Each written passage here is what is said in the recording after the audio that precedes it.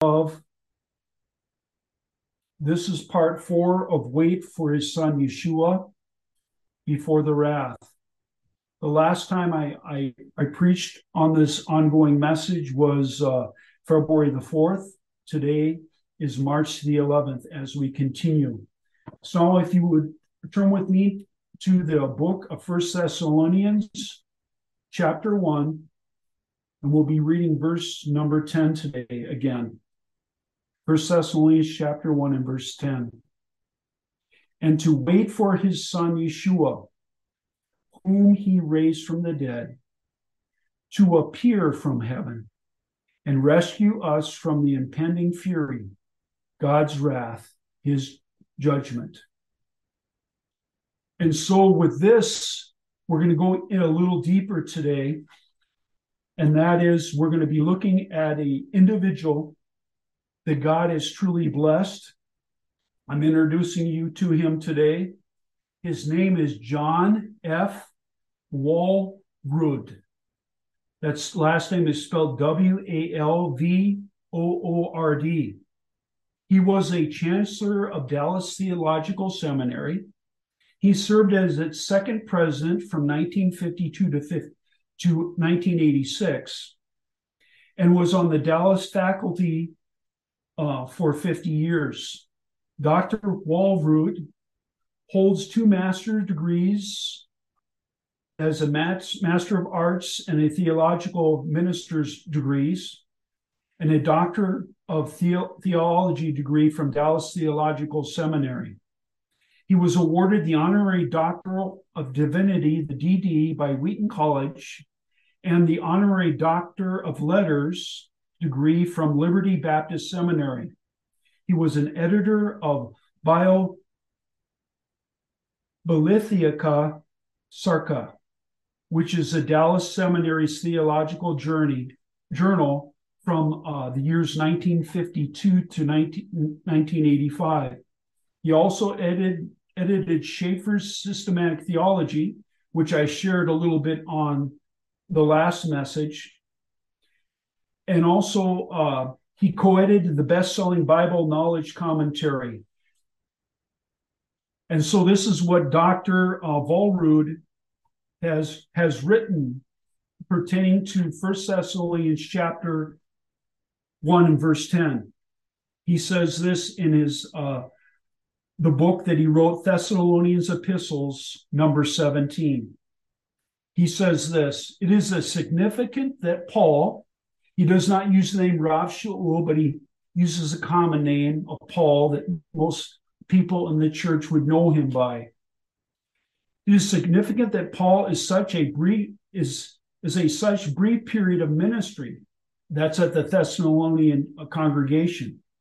Not only did he lead them out of darkness into the light of the good news, but also faithfully preached to them the truth of the coming Lord. And so basically, to get a little bit deeper on this, Rav Shaul, this is my sharing now, was an evangelist unparalleled, a missionary unparalleled, and also a theologian unparalleled, because it is not the catching of the fish. Remember, Yeshua told his Talmudim that he would make them fishers of men. That's both men and women. So continuing, because it's not the catching of fish that is hard, but the cleaning of fish that is the hard part. If you have the gift of evangelism, you can bring people to Yeshua very easily. But that is like bringing a baby the day of its birth from the hospital and setting him in the middle of the living room and saying to him, well, when you get hungry, you can simply get up, go to the kitchen, and make yourself a sandwich. It's kind of ridiculous, right? You bring the person into the kingdom and you just say, well, go and serve the Lord. There has to be times of making of disciples. And what has God called everyone in the body of Messiah to do? Go forth and to share the good news. And then after they receive the good news, they're to go underneath the waters of immersion. And what is the next step? We're to disciple them. to train them. They're to be disciplined learners. That's what the word disciple means. And what are we to teach them and model before them? But the word of God. And so going forward here. So this is some ways how congregations sadly treat new believers in Messiah Yeshua. These young believers, they go to congregations where they hear the same message over and over again about salvation and how to be saved. And there are congregations that even mess this up also. So they hear the same message over and over, and yet no one is in the pulpit there who's been properly trained and prepared to teach. That is to take the fish and clean them by teaching them with the full counsel of God's word, where they can grow and develop and mature as believers. Because once you build up people in their faith in the Lord, then you're to send them out so that they can go forth and proclaim the good news, therefore taking their responsibility to be disciple makers. So continuing here. And part of that is being trained. Whether you're a trained Bible teacher or a Messianic rabbi or a pastor, is learning how to make basics eschatological distinctions. And this is what Rav Shaul was doing with the Thessalonian believers, these new believers, these new Messianic believers. Now back to Dr. Volrud.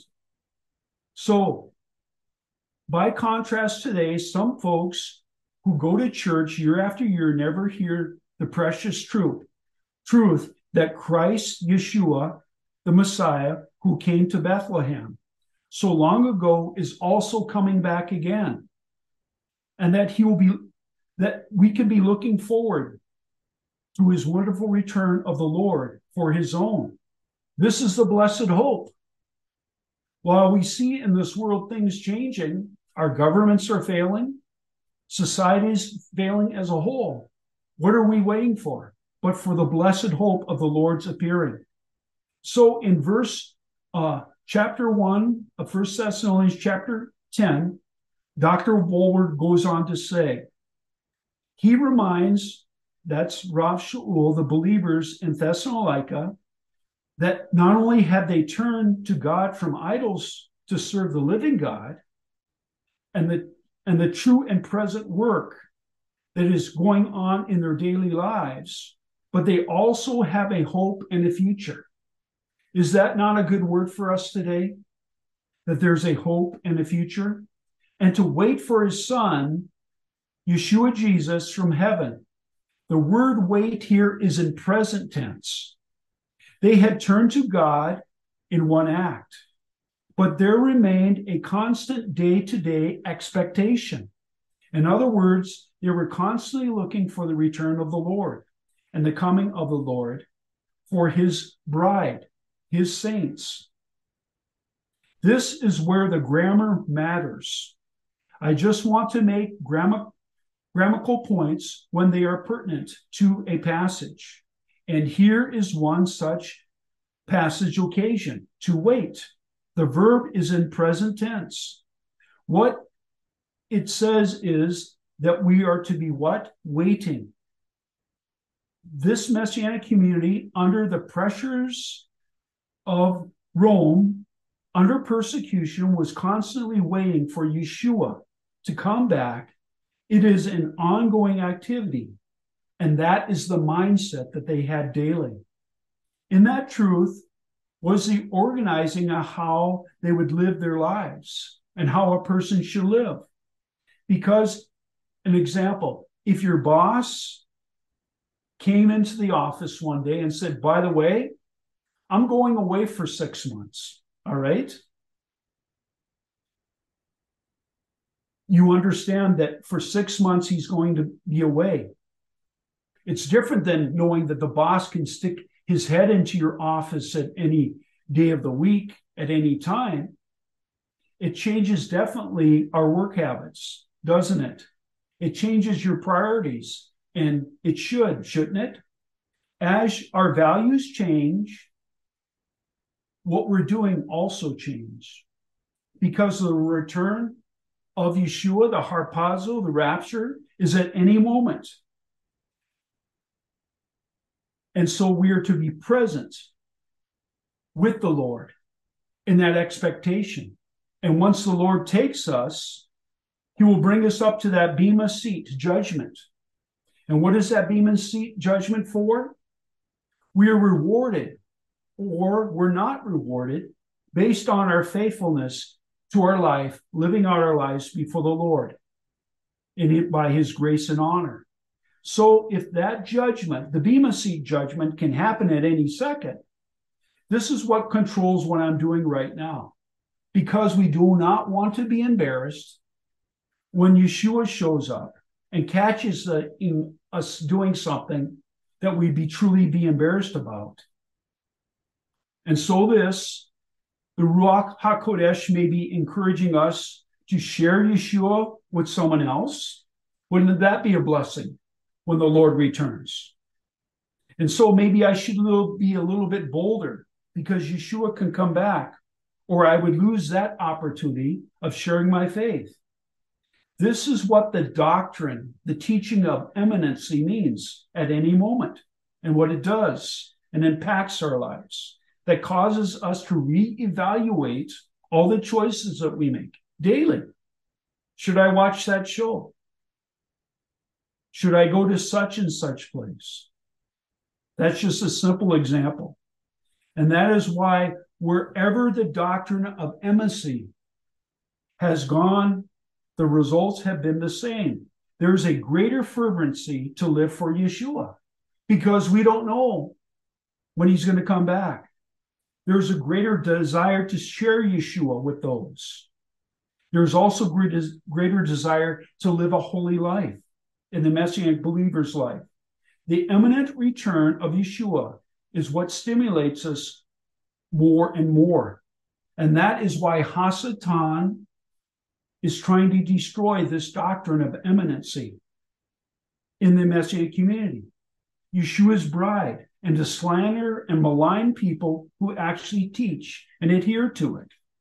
Hasatan knows if the bride of Yeshua stops believing, then the bride will be much different, and our habits will be different. We'll not be putting the Lord first in every decision of our lives. We will no longer be inquiring of the Lord.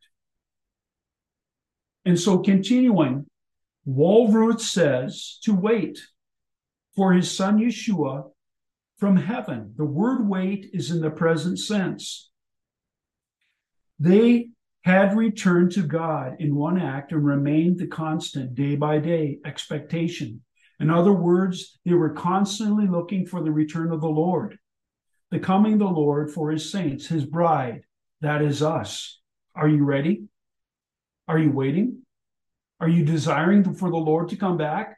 Or is there some more pressing things that you need to accomplish on this earth on your own account? So continuing, the American culture is changing, and the Lord is allowing this. So persecution is on the way. If the Lord allows persecution to come upon his bride, then we will take his rescue operation more seriously, and we will share the good news with others while we still can. You know, there are parts of Europe right now where they're actually saying that people can only think a certain way. And there are believers who have actually been arrested for proclaiming the good news and saying God created male and female. And Europe is on the fast-paced path there, where they believe in gender equality, where you can switch your gender at any time. And this is becoming a reality. And think about this, how Europe, England, and other nations for a period of time in their history, that they proclaim the good news around the world. And if you go into their cathedrals and their large congregations today, most of them are museums. And the museum director, the tour guide, will ask the people that he's bringing them in to see these major cathedrals and large churches throughout all of Europe today. He says, please be quiet when we come in here. Speak as if we're in a library, because there's actually a small remnant there and they're having a service. But for them to be able to continue to pay for their electrical and their heating bills, they allow us to show the great artifacts that are here, these great works of art. And that is currently where Europe is. America is on that same path. Because right now there is a dirge less of God's word being proclaimed in America. Many are following after these false apostles, these false prophets, and that's what's taking place in America. So let us get back to the message here. And so what the Lord is doing is that he spoke through his Ruach HaKodesh, and he produced in them, because remember, Rav Shaul was chased out. And so the work of the Spirit of the living God, the work of the Spirit of the living God that is being barred in the nation of Iran today, the good news is going forth. There's been people giving testimony of this man in white that appears, where the good news is not being shared. And so he's now giving these Iranian people dreams and vision of himself. He reveals to them that he died upon the tree, the cross, and he rose from the dead. And there are many Iranian people who are coming to give their lives to Yeshua. And this is a work of the Ruach HaKodesh. And they're having transformed lives. And so wherever Hasatan tries to bar the building of God's kingdom, it's not stopped by the Lord. He's continued to do these great things throughout the earth. And so let us continue. And so the good news, we're to go and share with others while we can. And so now we are looking for the return of Yeshua in the near future. And there are those who claim that this doctrine of the harpazo, the rapture, is a secondary doctrine. These are non-essentials. And who was one of the very first people to come out and say this? Augustine. And for some of you, maybe you've never studied the life of Augustine and found about all the different teachings that he had that are extra biblical, not even part of God's word, where he allegorized all these things. Continuing, Augustine would say something like that, because he did not even believe in the millennial kingdom. Think about that for a moment.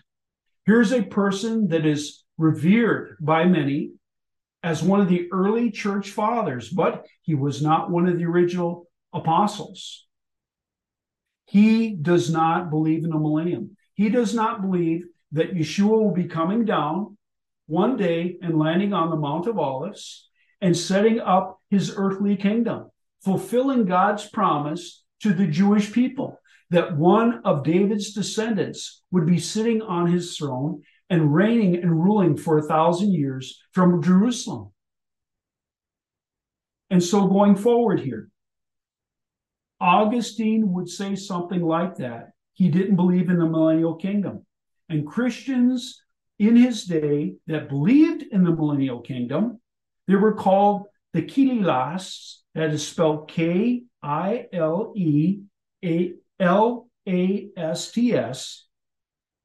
And this is how he addressed them. He said, oh, you just believe in the non-essential, the millennial reign of Christ. Boy, what a great way to dismiss certain doctrines you determine and consider as non-essential. And what a wonderful way to simply brush it aside. So let us now do an exercise. I'd like for everyone to turn in your Bible to the section that says non-essential section. So can we do that? The idea is that there is one. And so what God has said is important is important. And so man has said, well, this doctrine is essential and this one is secondary. Obviously, this is a myth because the Bible never divides itself that way.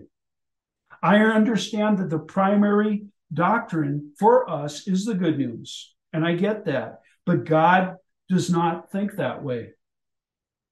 He doesn't say, well, this is essential and this is not essential.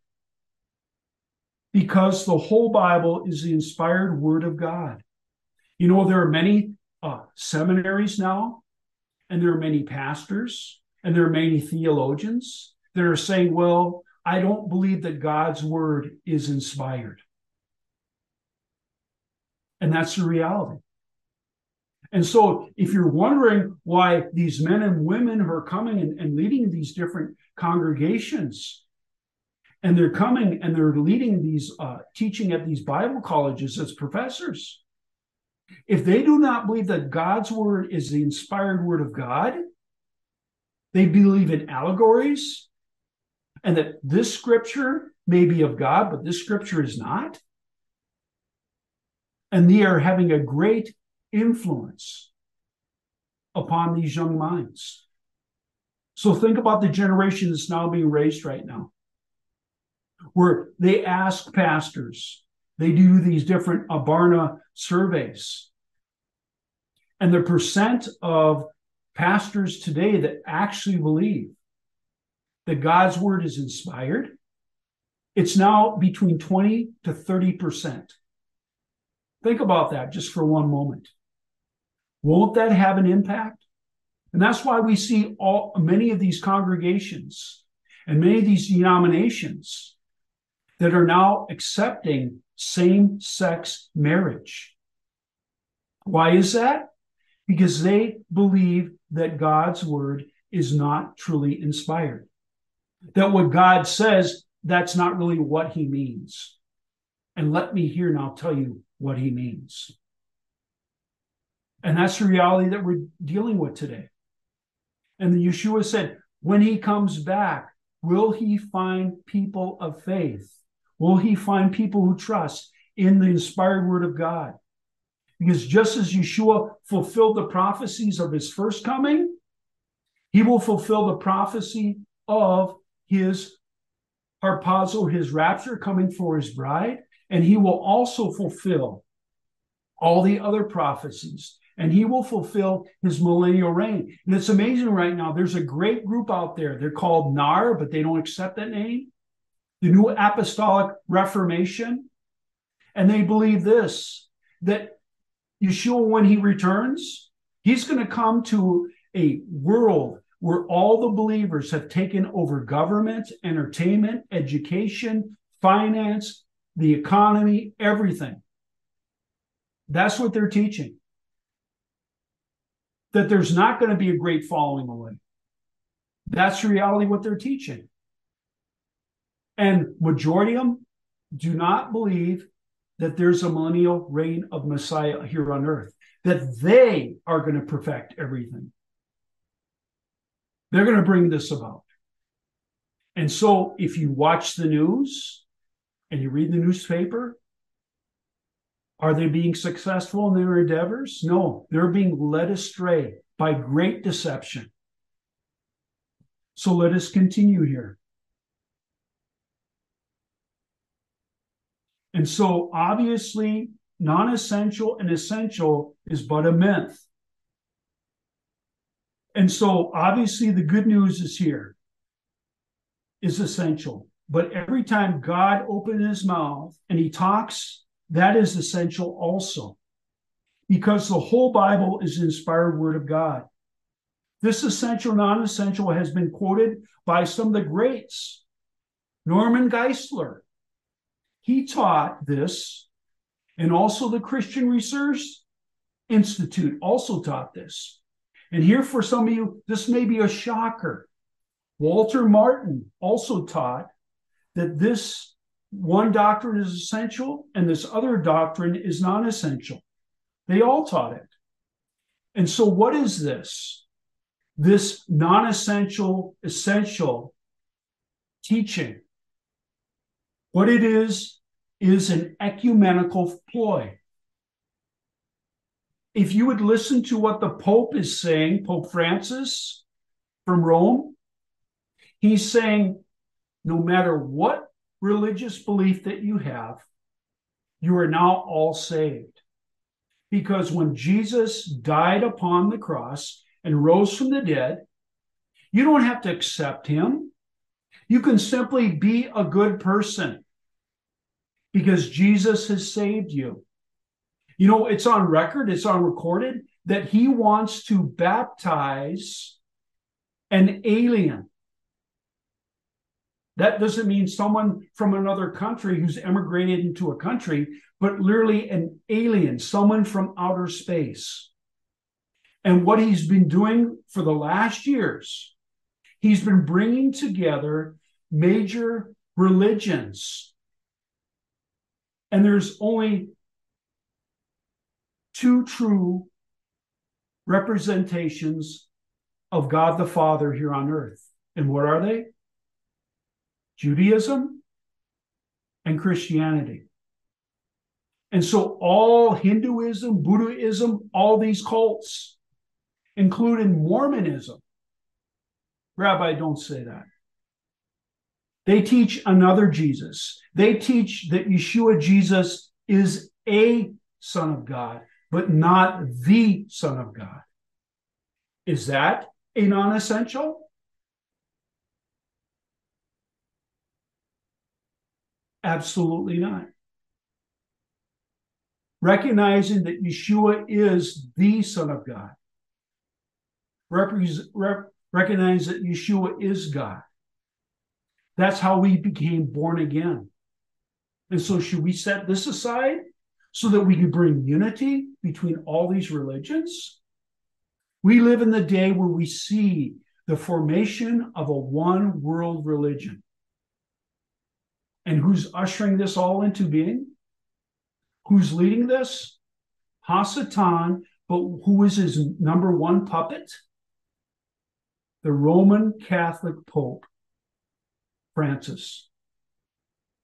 And so he's bringing this all together. We live in the last days.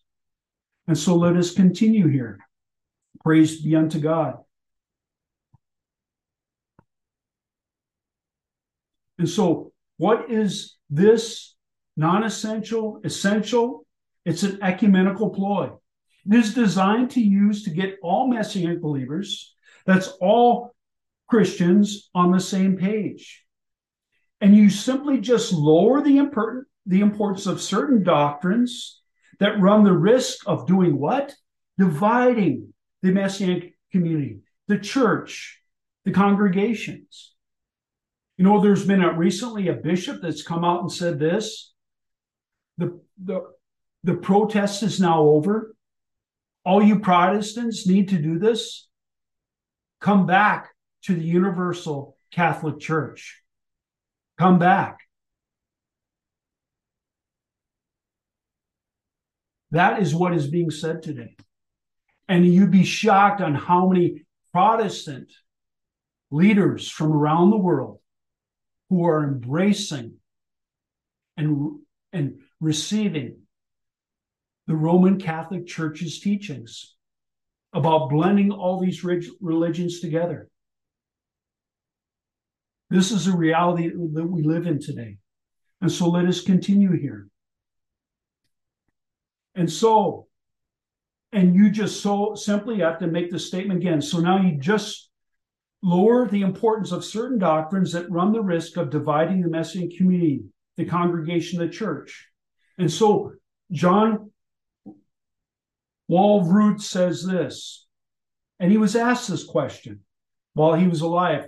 Presently, he's in the presence of the Lord. He was asked this question by an individual. Well, you know that you talk about prophecy so much, and you don't understand that it is controversial? This one reporter asked him.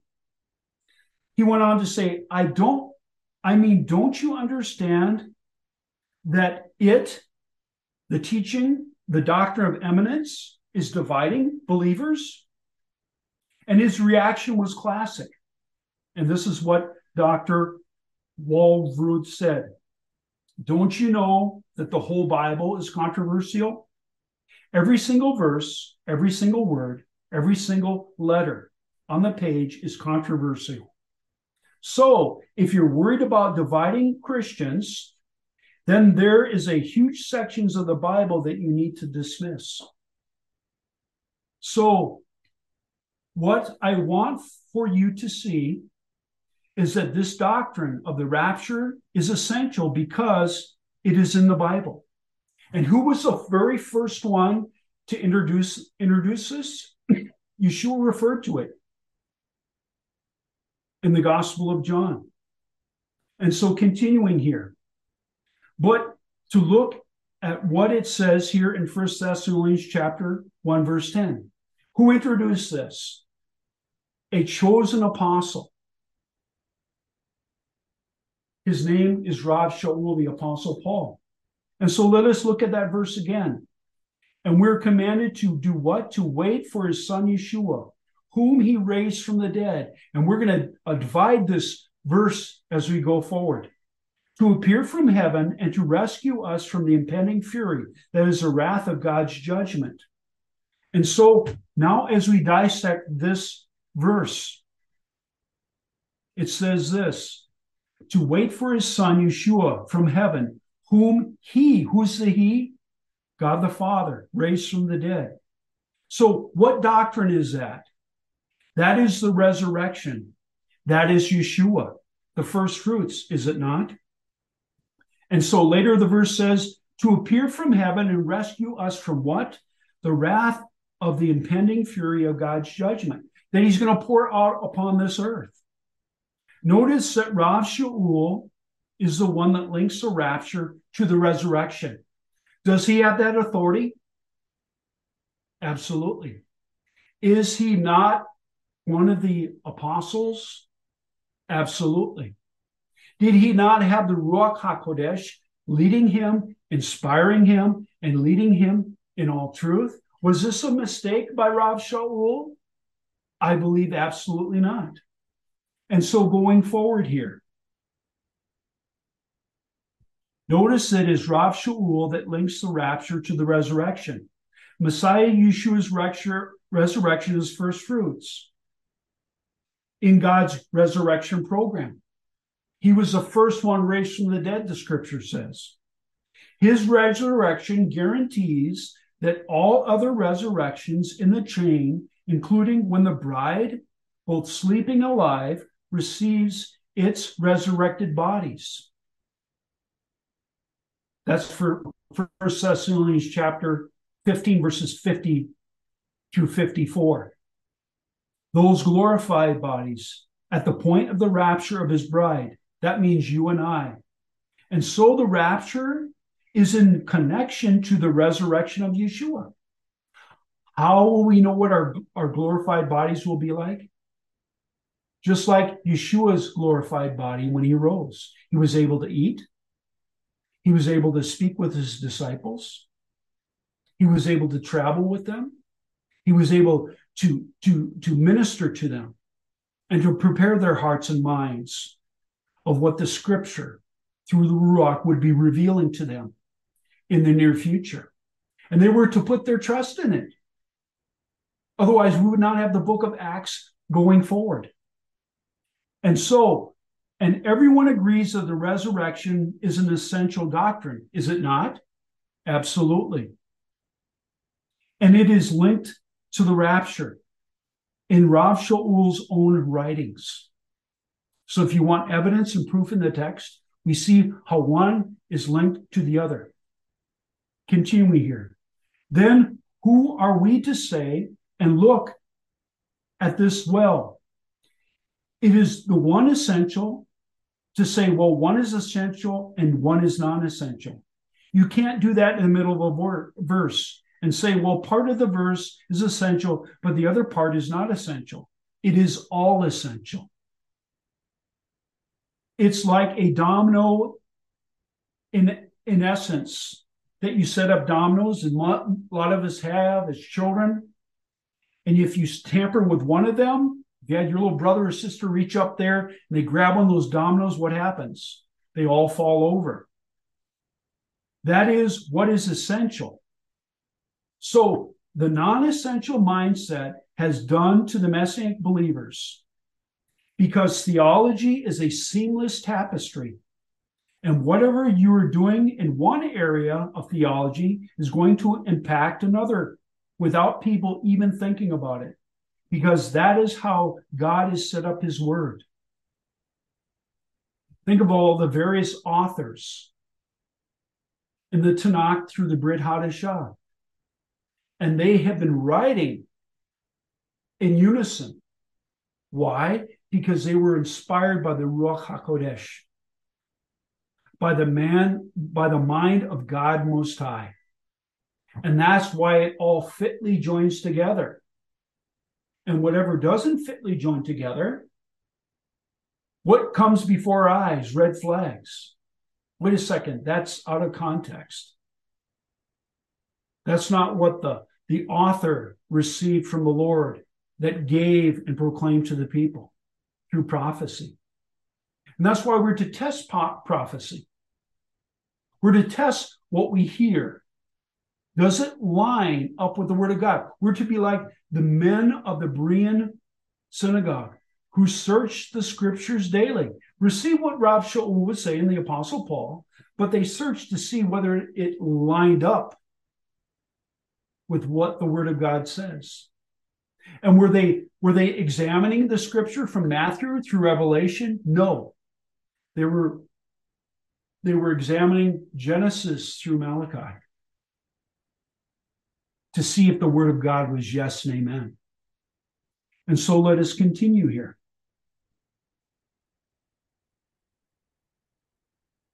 So because theology is a seamless tapestry, whatever you're doing in one area of theology is going to impact another without people even thinking about it, because this is how God has set up his word. And so Rav Shaul here specifically says that the rapture itself, that is to wait for Yeshua, his son from heaven, is linked to the resurrection of Yeshua. And how is that? Because if Messiah has not raised from the dead, we have no hope. And what is our hope today? That he's coming back for his bride, both Jews and Gentiles, one in Messiah. So continuing here. So the rapture is linked to the resurrection of Yeshua. When he raised Yeshua from the dead, that is Yeshua. And everyone who believes in the resurrection of Yeshua believes that that's essential. In fact, Rav Shaul in 1 Corinthians 15:4 says this, and that if Messiah Yeshua has not been raised, then our proclaiming and preaching is what? In vain. And your trust and faith is in vain. End of that scripture verse. If you don't have the resurrection of Yeshua, then you don't have the Messianic believers. We cannot be born again. And that doctrine is linked to the rapture, which is the doctrine that Rav Shaul taught to these brand new Messianic believers. So Rav Shaul, the Apostle Paul, believed that the doctrine was essential and taught it to these new Messianic believers, or he wouldn't have wasted his time with that. So essential, non-essential is a man-made scheme. It is man-made paradigm. We've heard a lot about paradigms recently, have we not? That have led many people astray. By people that are pursuing what? An ecumenical. Well, we all believe in the one true God. Has not the Pope said that God the Father is the same as Allah? That's blasphemy. Let us continue. Praise be to God. And so the essential, non-essential is a man-made scheme. It is a man-made paradigm by people that are pursuing an ecumenical agenda where Christian unity that is Messianic believers, so-called, is more important than truth. Well, brother, we need all to come together. You should see Mormons as true believers. Oh, don't worry about that they believe that one day they will be given a planet and they will have a bunch of virgin wives to repopulate that earth. Doesn't that sound what the Muslims teach? So who inspired Mormonism? Who inspired the Muslim faith? Hasatan, the devil. Who inspired Buddhism, Hinduism? You fill in the blank. Hasatan, to lead God's people and those who were to become God's people astray. Continuing here. And so Christian unity, the ecumenical people say, is more important than biblical truth. Did you hear that? Well, let's put back and let's put everything in the closet. Did not God say that he created man and woman in his image and likeness? And now what are we being told by the world system and by major religions? That a man who is born biologically as a male, one day a thought can come into his mind that suddenly now he's a female and vice versa. But Rabbi Frank, you're being a Pharisee here. You take the Bible literally. You're part of the small group now. We're going to now outvote you. That's what's happening in congregations now. There were mighty congregations and denominations that believed in the inspired word of God. And what has happened? They're becoming more like the world. They're accepting the world's teachings. And this is reality that you and I live today. So let us continue here.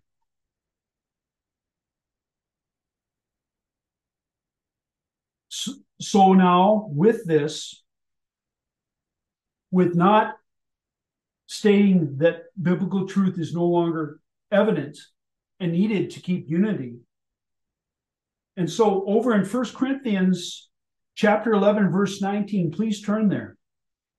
This is what Rav Shaul gives his opinion, his biblical opinion, about keeping unity at all costs in the Messianic community, in the local congregation.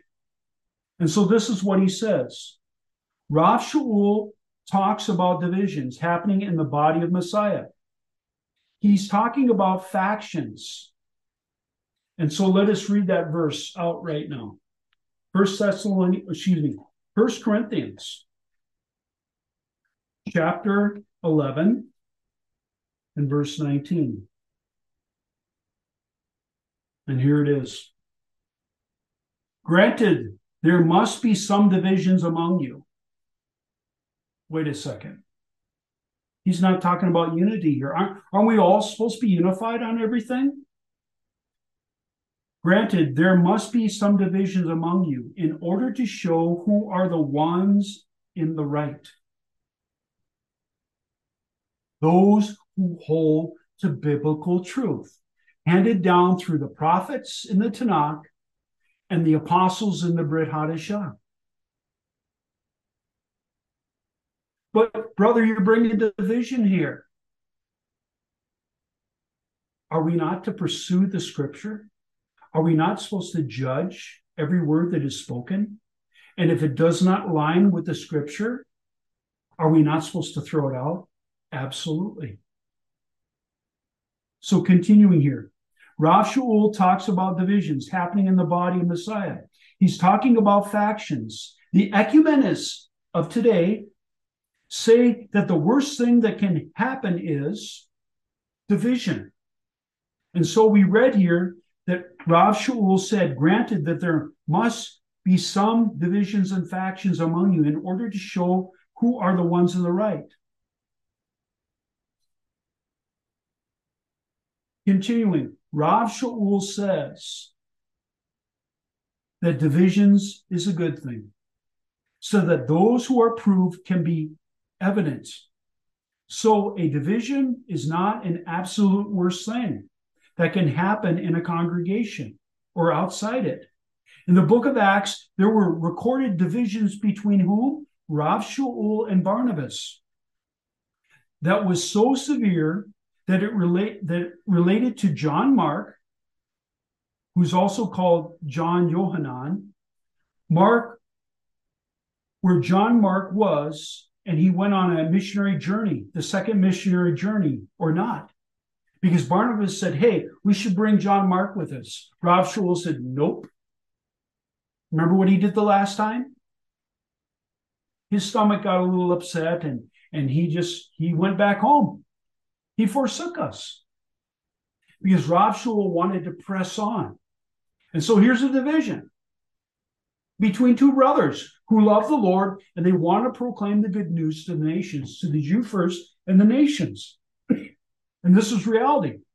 Isn't it amazing that the Ruach HaKodesh actually had the author of the book of Acts record this? So we would know that it's okay to have division in the body, because the truth of God's word is then ironed out. As iron sharpens iron, does not the scripture say?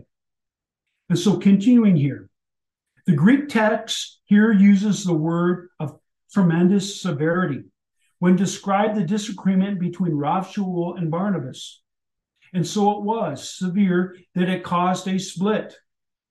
And now that was the worst thing in the world that could happen? No, because Luke records that because now we have what? We don't just have one missionary team, we have two. And use the split, the Holy Spirit used a split to cause it, so that this idea that the pursuit of unity, no matter what the truth, takes a back seat and is not biblical. So, but there is a pastor that has said this: if you post what you believe, eschatology, on your website, you are walking in sin. Why? Because there may be some other congregations that do not believe in your eschatology. If you post that we are dispensational, premillennial, pre-tribulational, and we get this conclusion from a literal, grammatical, historical method of interpretation of the scriptures, then we are walking in sin, because you've caused a rupture, a division in the body of Messiah. I remember when the ELC Lutheran churches would not ordain a homosexual male and a lesbian female to be their pastors. Now they readily accept that. They now confer that it is God's will for a homosexual man to marry another homosexual man, and for the one homosexual man to continue to serve as their pastor. That's the reality that we live in. But Rabbi Frank, you're supposed to show love and compassion to people. Yes, to warn them if they continue to live a homosexual, lesbian lifestyle, they will not inherit the kingdom of God. Can I make that any more clear for anyone? I believe that soon in our country, if you preach against a homosexual and lesbian lifestyle, you will be fined, you'll be imprisoned, and one day they may even take your life. That's the reality that we live in today. And we're not to walk in fear, but to proclaim the good news. For God has called us for such a time as this. And so continuing here,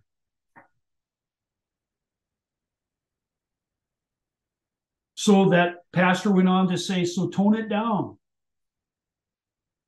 And so others at Christian leaders' conferences during the question answer time from his congregation under his influence, that they were prompting prophecy, they were to tone it down. Don't talk about eschatology. That divides the body of Messiah. So continuing here. Because the highest value at the end of the day is what? Biblical truth, God's word, and God's word alone. Are you being transformed in the image and likeness of the things of this world, the world system? Or are you being transformed by the word of God? Are you willing to step up and speak the word of God, even though it may cost your finances? It may cause fines, imprisonment, even your own life.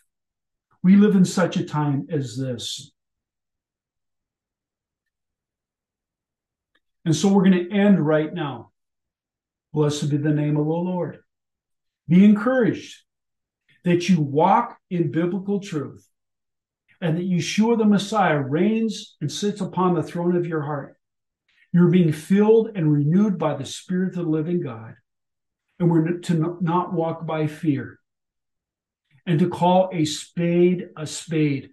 Call things truthfully as they are, so that we'll honor God with our speech, our thoughts, and our conduct. For we are his. We're to be a bride without spot or wrinkle. As Yeshua declared, in that day when he comes back for his bride, will there be anyone who are putting their trust in the word? Will he find a holy remnant that are longing for his opinion, his appearing? That is our blessed hope.